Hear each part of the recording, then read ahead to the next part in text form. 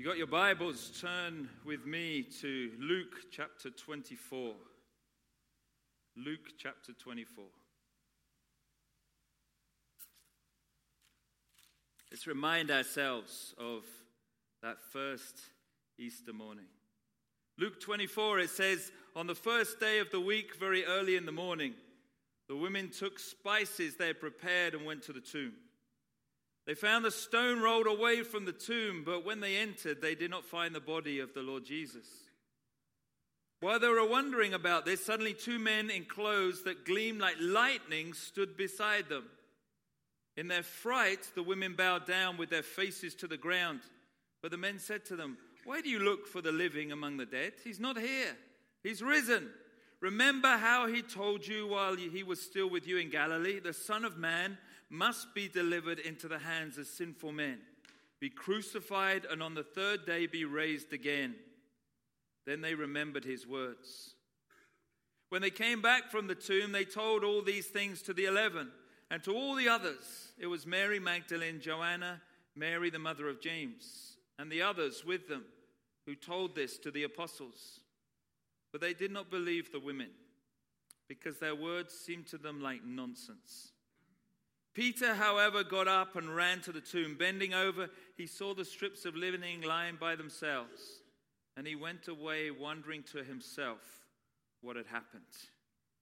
Lord, as we open your word, speak to each one of us today. We thank you today on this Easter Sunday.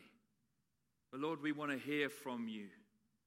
Our hearts, our minds are open. Spirit of God, speak to each one of us, we pray, in the name of Christ. Amen. Let me ask you something today. What do you truly believe in? What do you truly believe in? Not the facades. I know you're in church, so the answer's got to be Jesus, right? I'm not talking about that. I'm talking about those moments when you're by yourself. There's no one else around you. And you look inside, deep within you. What is it that you truly believe in? What are those inner convictions that you have that nothing will change, that circumstances can't touch? Because that is the core of who you are. Those foundations that you hang on to. The rocks that you cling to when the waves of life come tumbling over you. What is that? George Foreman, you know him of waffle maker fame? Well, he was once a boxer before he made it really big in waffles. He was a two-time heavyweight boxing champion of the world.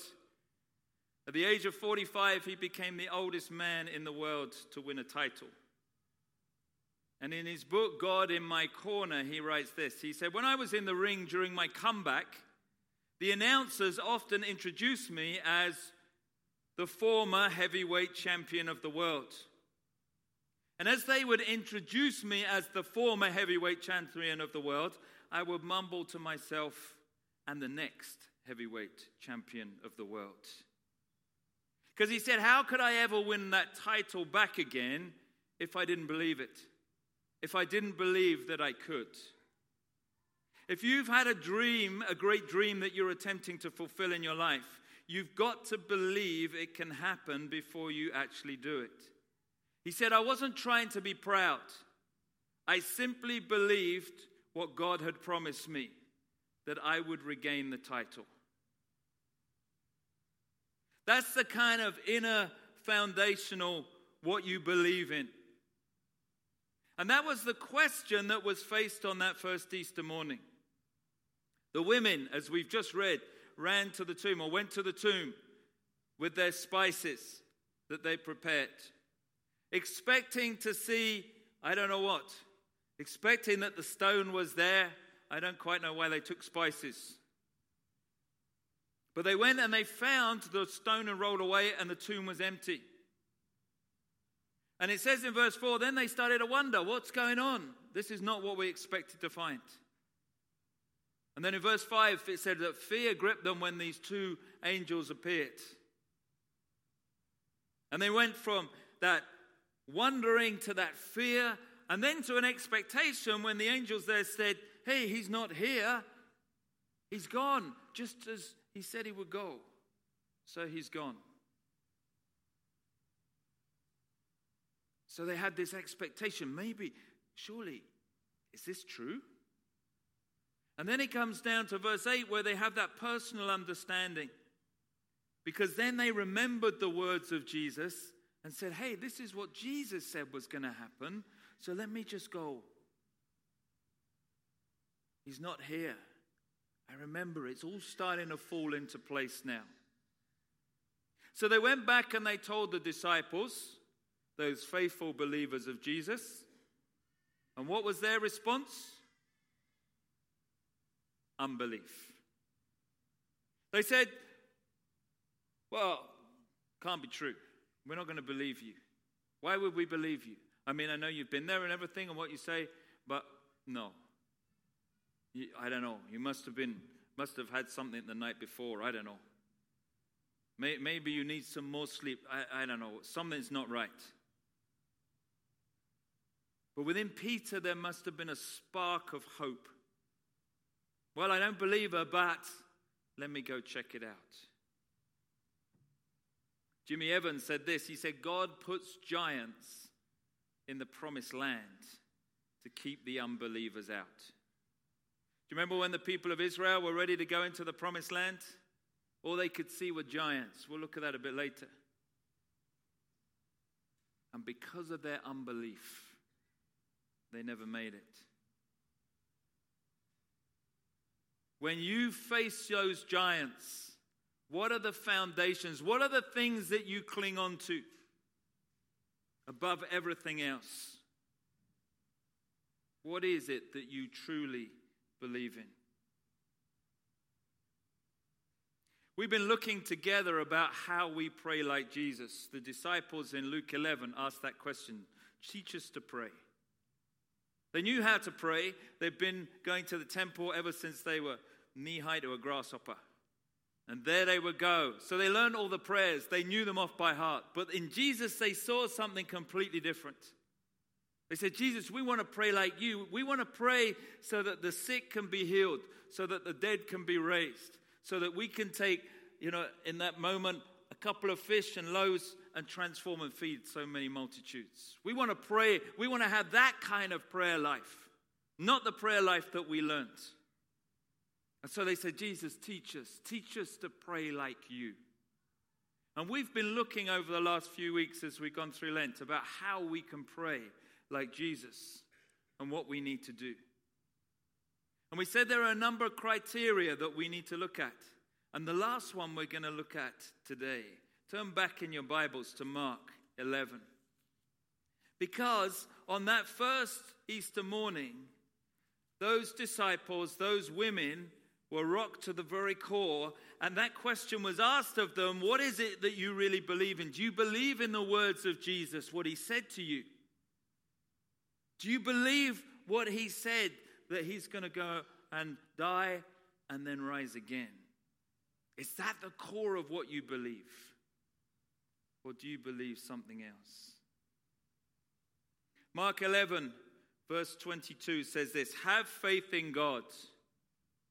I tell you the truth, if anyone says to this mountain, go throw yourself into the sea, and does not doubt in his heart, but believes that what he says will happen, it will be done for him. Therefore I tell you, whatever you ask for in prayer, believe that you have received it, and it will be yours. This is a promise of Jesus to each one of us. Now let's just look at that for a moment before we go back to the disciples. There's three aspects that Jesus says that we need to have here. First, have faith in God. Now, faith, we know from Hebrews 11, verse 1, is being sure of what we hope for and certain of not what we don't see. So it's being sure and certain. Faith is being absolutely sure, absolutely certain of something that you don't yet have. That's what faith is all about. And here it says, have faith in God. Be sure, be certain about the character of God, the person of God, what God says he is, who he says he is, and what he says he wants to do in and through your life. Be sure, be certain, have that kind of faith in God. Now, to do that, you have to know God. You know, prayer is a reflection of your faith. You know that? Prayer is a reflection of your faith. Think about what you pray for in your own times, right? When no one else is around, when you're just talking to Jesus, what do you pray for? Because in that moment, it will reflect the level of faith that you have. Alexander the Great, he was walking along the road one day, and he said he saw this beggar on the street. And the beggar looked up and he said, "Emperor, can you spare a few copper coins?" And Alexander turned around. I don't know if he carried money, but he turned around to get some money, and he grabbed a few gold coins and he threw them down to the beggar in the street. And his entourage around him said, "Whoa, whoa, whoa, that's a bit generous. You don't even know what he's going to go spend it on. How do you know it's going to be?" Like, whoa, he only asked for copper coins. What are you doing? Alexander said, copper coins would suit the beggar's need, but gold coins suit Alexander's giving. How many times do we pray for copper coins when our Heavenly Father wants to give us gold? How many times do you catch yourself praying for small copper things when He's sitting there going, "David, I want to give you gold blessings, not copper blessings in your life. I have all this wealth, I have all this abundance of blessing, this wealth of blessing I want to pour through you, and you're asking for copper. And I deal in gold and platinum and emeralds and all these other things. Ask me. Ask and you will receive. Seek and you will find." What are we asking God for? Do we ask out of the bigness of our faith or the smallness of our faith? Do we ask God for big things or do we ask God for the minuscule? Prayer is a reflection of your faith. Next time you pray, think about what you're praying for. And think about what you're saying and what you're believing in God. What does your prayer say about God? How are you honoring God through your prayers?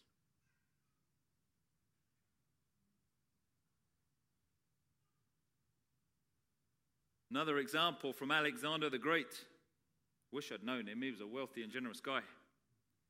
A philosopher that was in his keeping said to Alexander one day, he said, "I need some money." He said, I'm a good philosopher, but I'm a lousy at keeping money. I've run out. And Alexander listened to him and he said, "Go to the treasury and draw whatever you need." Wouldn't that be nice if the British government sent you a letter that said, "Go to the Bank of England, draw whatever you need. We will print it for you." That's what happened. So this philosopher went to the treasurer and he asked for 10,000 pounds of gold. Pounds weight, not pounds sterling. 10,000 pounds of gold. And the treasurer, being a good treasurer, said, "What? No chance. Who do you think you are coming asking for that? It's an absolute fortune. Not a chance." And he scurried out. He said, "Wait here. I'm going to go and consult with Alexander myself." So he went off to Alexander. And he said, "Sir, this philosopher guy that you sent, he came and asked for 10,000 pounds of gold. What am I supposed to do?" And Alexander thought for a moment, and then he said this. He said, "Pay the money at once. The philosopher has done me a great honor. First, he believed in my word. Secondly, he believed in my wealth. And third, he believed in my willingness to do what I said I would do. Give him the money because he had faith in my words. Do you believe in God's word? Do you believe in God's capability? Do you believe in God's willingness to answer? Are your prayers copper or are they gold? Have faith in God, Jesus said. If you want to be able to pray like Jesus, you need to have that kind of faith in God. Jesus wasn't ever fearful about what he asked his heavenly Father for. Never. Lord, Lazarus needs to be raised from the dead. I know you can do it. Raise him. I know he's been dead 3 days. He's smelling really bad. You can still do it. Lord, this woman caught in adultery, she needs protection. Speak through me into the hearts of these people that want to stone her to death. Bring her protection. Give her a second chance. Lord, this guy with leprosy, heal him and cleanse him. Send him on his way. Lord, these people that are blind or can't walk, heal them. Jesus had that faith in God, his Father, to be an instrument through which God would flow. And that's the kind of faith that you and me need to have. Have faith in God.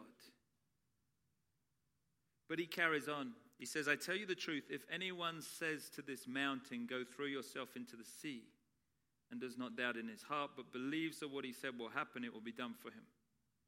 Second thing you've got to do after you have faith is you have to speak. You speak to the mountains.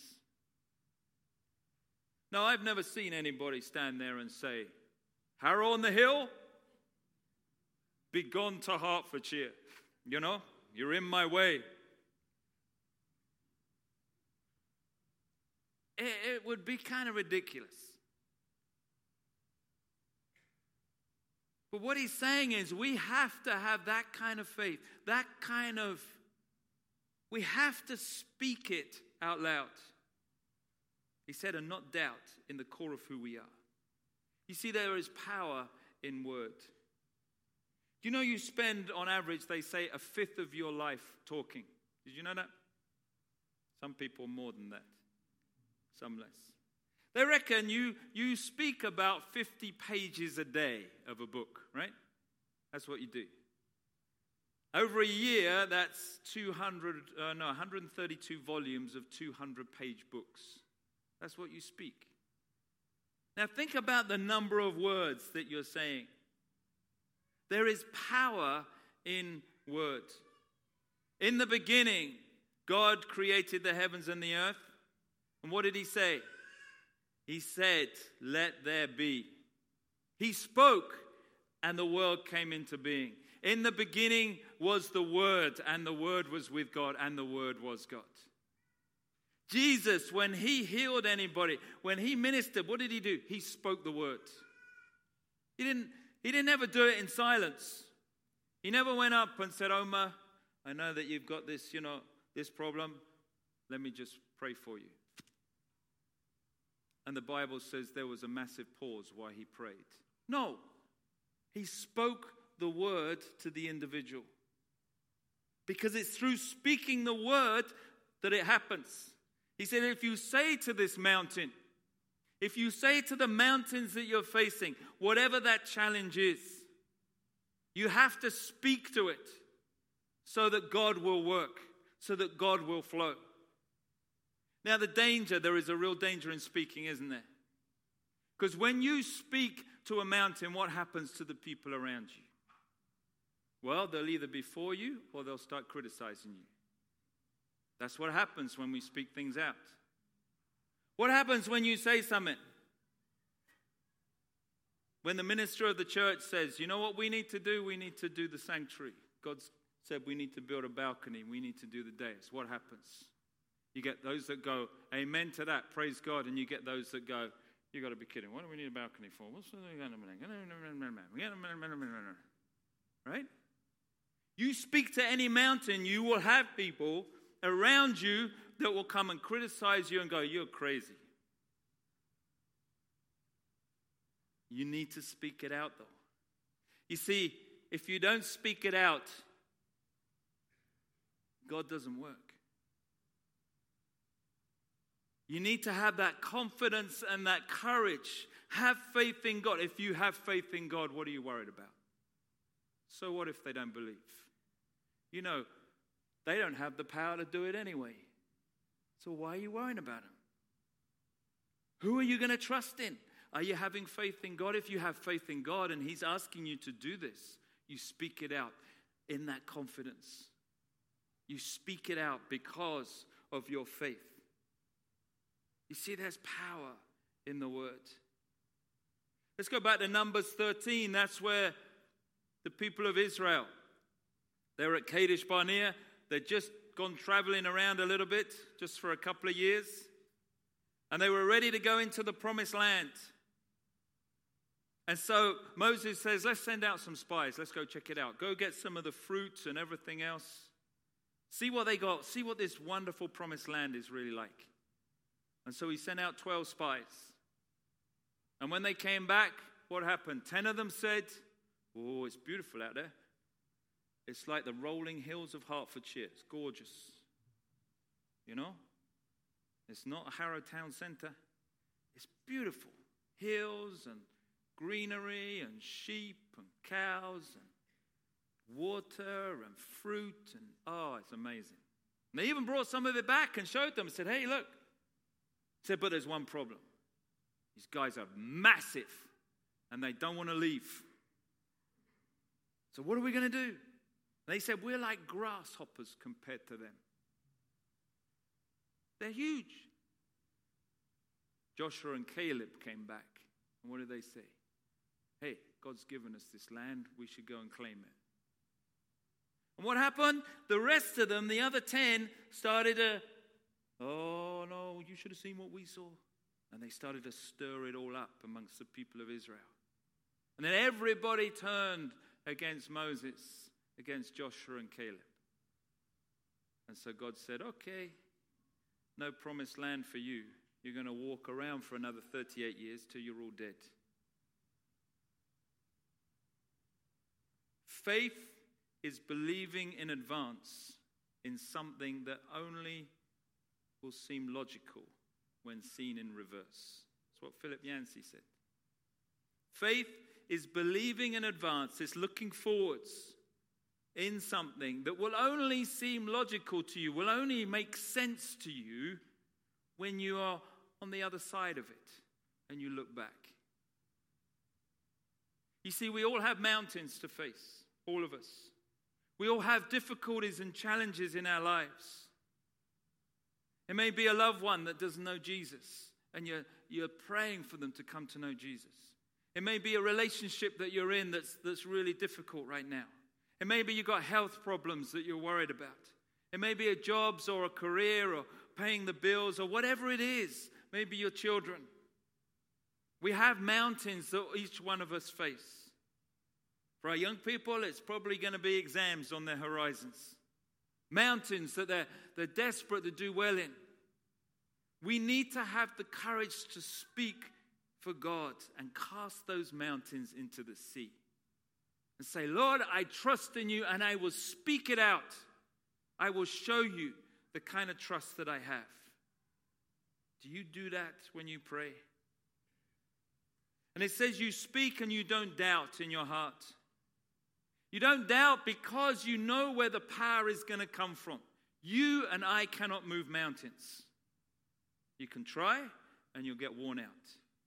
But God will move mountains. That's why you need to know the scriptures. You know the scriptures, you can rely on the promises of God to move those mountains. You say, Jesus said this, God said this, and that mountain has to move. Because it's not doing it in your strength, you're praying in the strength of God. The one who is bigger than the mountain, who can move anything. Where's your prayer coming from? You see, we said there were 5 different keys to praying. First, we have to have that intimacy in our relationship with God. John 15:7. Remain in me and my word remain in you, and then you can ask for anything and it's going to be given to you. Secondly, you have to pray in the name of Jesus, in the character of Jesus, as though Jesus was actually praying that prayer. So when you pray to the mountain, you're not praying in your strength. You're saying, in Jesus' name, this mountain has to go because Jesus is praying against that mountain. And so it has no choice but to be removed. So you pray in the character, in the person of Jesus Christ. Thirdly, you check your motivation from James 4 verse 3. Sometimes you don't receive answers because you're praying for selfish reasons. You're not praying in the name of Jesus, you're praying in the name of David. This is what I want.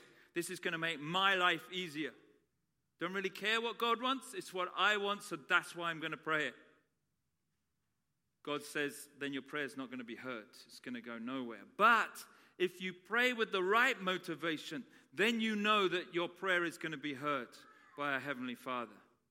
And last week we looked at forgiveness. You have to pray with a clean heart, it says in Mark 11. Just the verse after what we've written, or what we read today. And when you stand praying, if you hold anything against anyone, forgive him, so that your Father in heaven may forgive you your sins. You need to have that holiness, that cleanness inside. Otherwise, your prayers are not going to be heard. But if you've got those 4 keys sorted, then there is no reason to doubt when you pray. You could say to the mountain in your life, be gone, and it will be gone. Look at the promise that he gives us. Verse 24, therefore I tell you, whatever you ask for in prayer, believe that you have received it and it will be yours. I tell you, whatever you ask for in prayer, believe that you have received it and it will be yours. There's a present, a past, and a future in that. Whatever you ask for, that's present. Whatever you're praying for right now, he says, believe that you've received it. That's in the past. It's already yours. It's done. It's sorted. And it's going to be yours in the future. It's comprehensive. Whatever you ask for. It's conditional. Believe that you've received it. You have to believe it in your heart. Don't doubt. Believe. And then it's definite. It will be yours. Not it might be yours. It will be yours. Somebody said it's like buying a Christmas present this time of year. What do you do if you see a great offer and you think, you know what? That would be brilliant for my wife for Christmas. So I buy it. What do I do with it? Well, I stick it in some closet somewhere at home, somewhere she's not going to find it. Probably the back of the sock drawer or somewhere like that. You hide it, don't you? Now, what is it? It's done. Christmas is sorted as far as my wife is concerned. That's future. Right? I've done it now. It's been done in the past. So when I get to Christmas, it's already there. It's sorted. It's past, it's present, and it's future. All wrapped up in one. Done and dusted. And that's like when we pray. When we pray for those mountains, God, we know it's already accomplished. We're just waiting for the fulfillment of it. God will accomplish in his time and in his way when we pray with that faith. Somebody said it like this: we're to pray in the present with the assurance that God has already granted our request, even though the answer may not come until the future. Today is Easter Sunday, where the power of God to raise his Son was shown to each one of us. Ephesians 1:19 says that power, the same power that God exerted to raise Jesus Christ from the dead, is available to you and to me through prayer. It's there for the asking. It's there as one of the gold things that God the Father wants to give his children. He says that kind of power for whatever mountain you are facing is available. You just need to ask. It's there for you. And he's there longing to give it into your life. But are you asking? Are you asking in the right way? Are you asking out of a relationship connected to the vine in John 15? Are you asking in the name of Jesus as though Jesus Christ was asking himself? Are you asking with the right heart to give honor and glory to the Father? Are you asking out of a heart that is broken and forgiven, been forgiven and forgiven others? Forgive us our trespasses as we forgive those who trespass against us. And are you asking, believing in the power of God to bring about change in that situation? If you are, then speak it out. Say it with all the conviction and the power that you can say it with. Don't pray timid prayers. Jesus never prayed a timid prayer. He prayed knowing that his heavenly Father could and would and is going to answer. You want to pray like Jesus? In the front of my Bible, I come across different quotes and things and I write them in. And years ago, I wrote this quote from somebody called E.M. Bounds. He said, "Men and women are God's method. The church is looking for better methods, but God is looking for better men and women. What the church needs today is not more machinery or better, not new organizations or more and novel methods, but men and women whom the Holy Ghost can use, men and women of prayer, men and women mighty in prayer. The Holy Spirit does not come on machinery, but on people. He does not anoint plans, but people, men and women of prayer. The training of the 12 was the great and difficult and enduring work of Christ. It is not great talents or great learning or great preachers that God needs, but people great in holiness, great in faith, great in love, great in fidelity, great for God. Men and women who are always preaching by holy sermons in the pulpit and by holy sermons out of it through their lives. These are the people that can mold a generation for God. God wants that for you and for me. You know what? When we look at these different things about how we pray, God is there helping us and teaching us as much as we need. He wants us to be great in prayer. And that is what he did for those first disciples on that first Easter. He transformed those timid, disbelieving, disillusioned, weak disciples. Ones when the women came back, they wouldn't even believe. The women who they'd traveled with for 3 years. People they knew and they loved. They wouldn't even believe their word. But God's Spirit transformed them into people who changed the world. If it hadn't been for those transformed individuals, we would not be here today. Because the Spirit of God transformed them.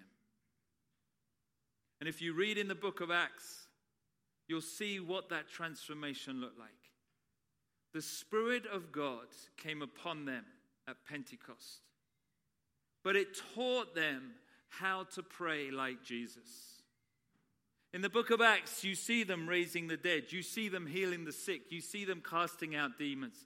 You see them preaching with power and authority. You see them going about their business and God using them to transform other people's lives. And as God did that through those first disciples, so he's been doing that every generation since. And he wants to do that through you and through me. You want to live in Easter?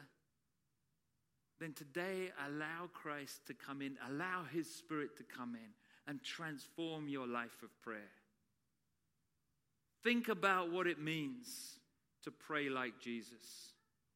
Look at your own life of prayer and say, Lord, Teach me to pray like Jesus.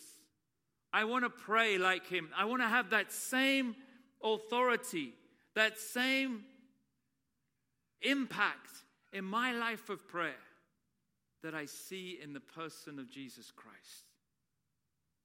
That's a gold kind of prayer. That's the kind of prayer he wants you to pray. Because then he says, finally, my son, finally, my daughter, allow me to come in and to be your teacher and your guide. And I will lead you, and I will show you, and I will journey with you so that you can have the kind of impact in the world where I've placed you that I desire for you. You want to pray like Jesus? It starts on your knees. As you come today, as we share today in the bread and the wine, as you come to the rail and look up to the cross, it's an empty cross because he's no longer there. Ask him, Jesus, teach me to pray like you so that I may bring glory to the Father just as you did. Let's pray. Lord, prayer is so simple. It's just talking and listening to you. It's trusting you. But sometimes we make it so complicated. You say, ask of me, just remain close to me. And then you can ask and I'll do whatever. You say, pray in my name, in accordance with my will, my character, who I am. Then you can ask for anything and it will be given to you. You say to us, check your motivation out. Are you doing it for your own good? Or are you doing it to bring the Father glory? Because even when Jesus was in Gethsemane, it was, Lord, not my will, but yours be done.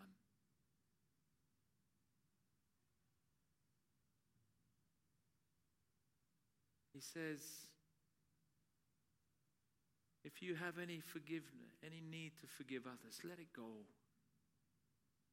Be holy as I am holy. That's why I died for you. And he says, speak it out with boldness, with confidence. I have commanded you.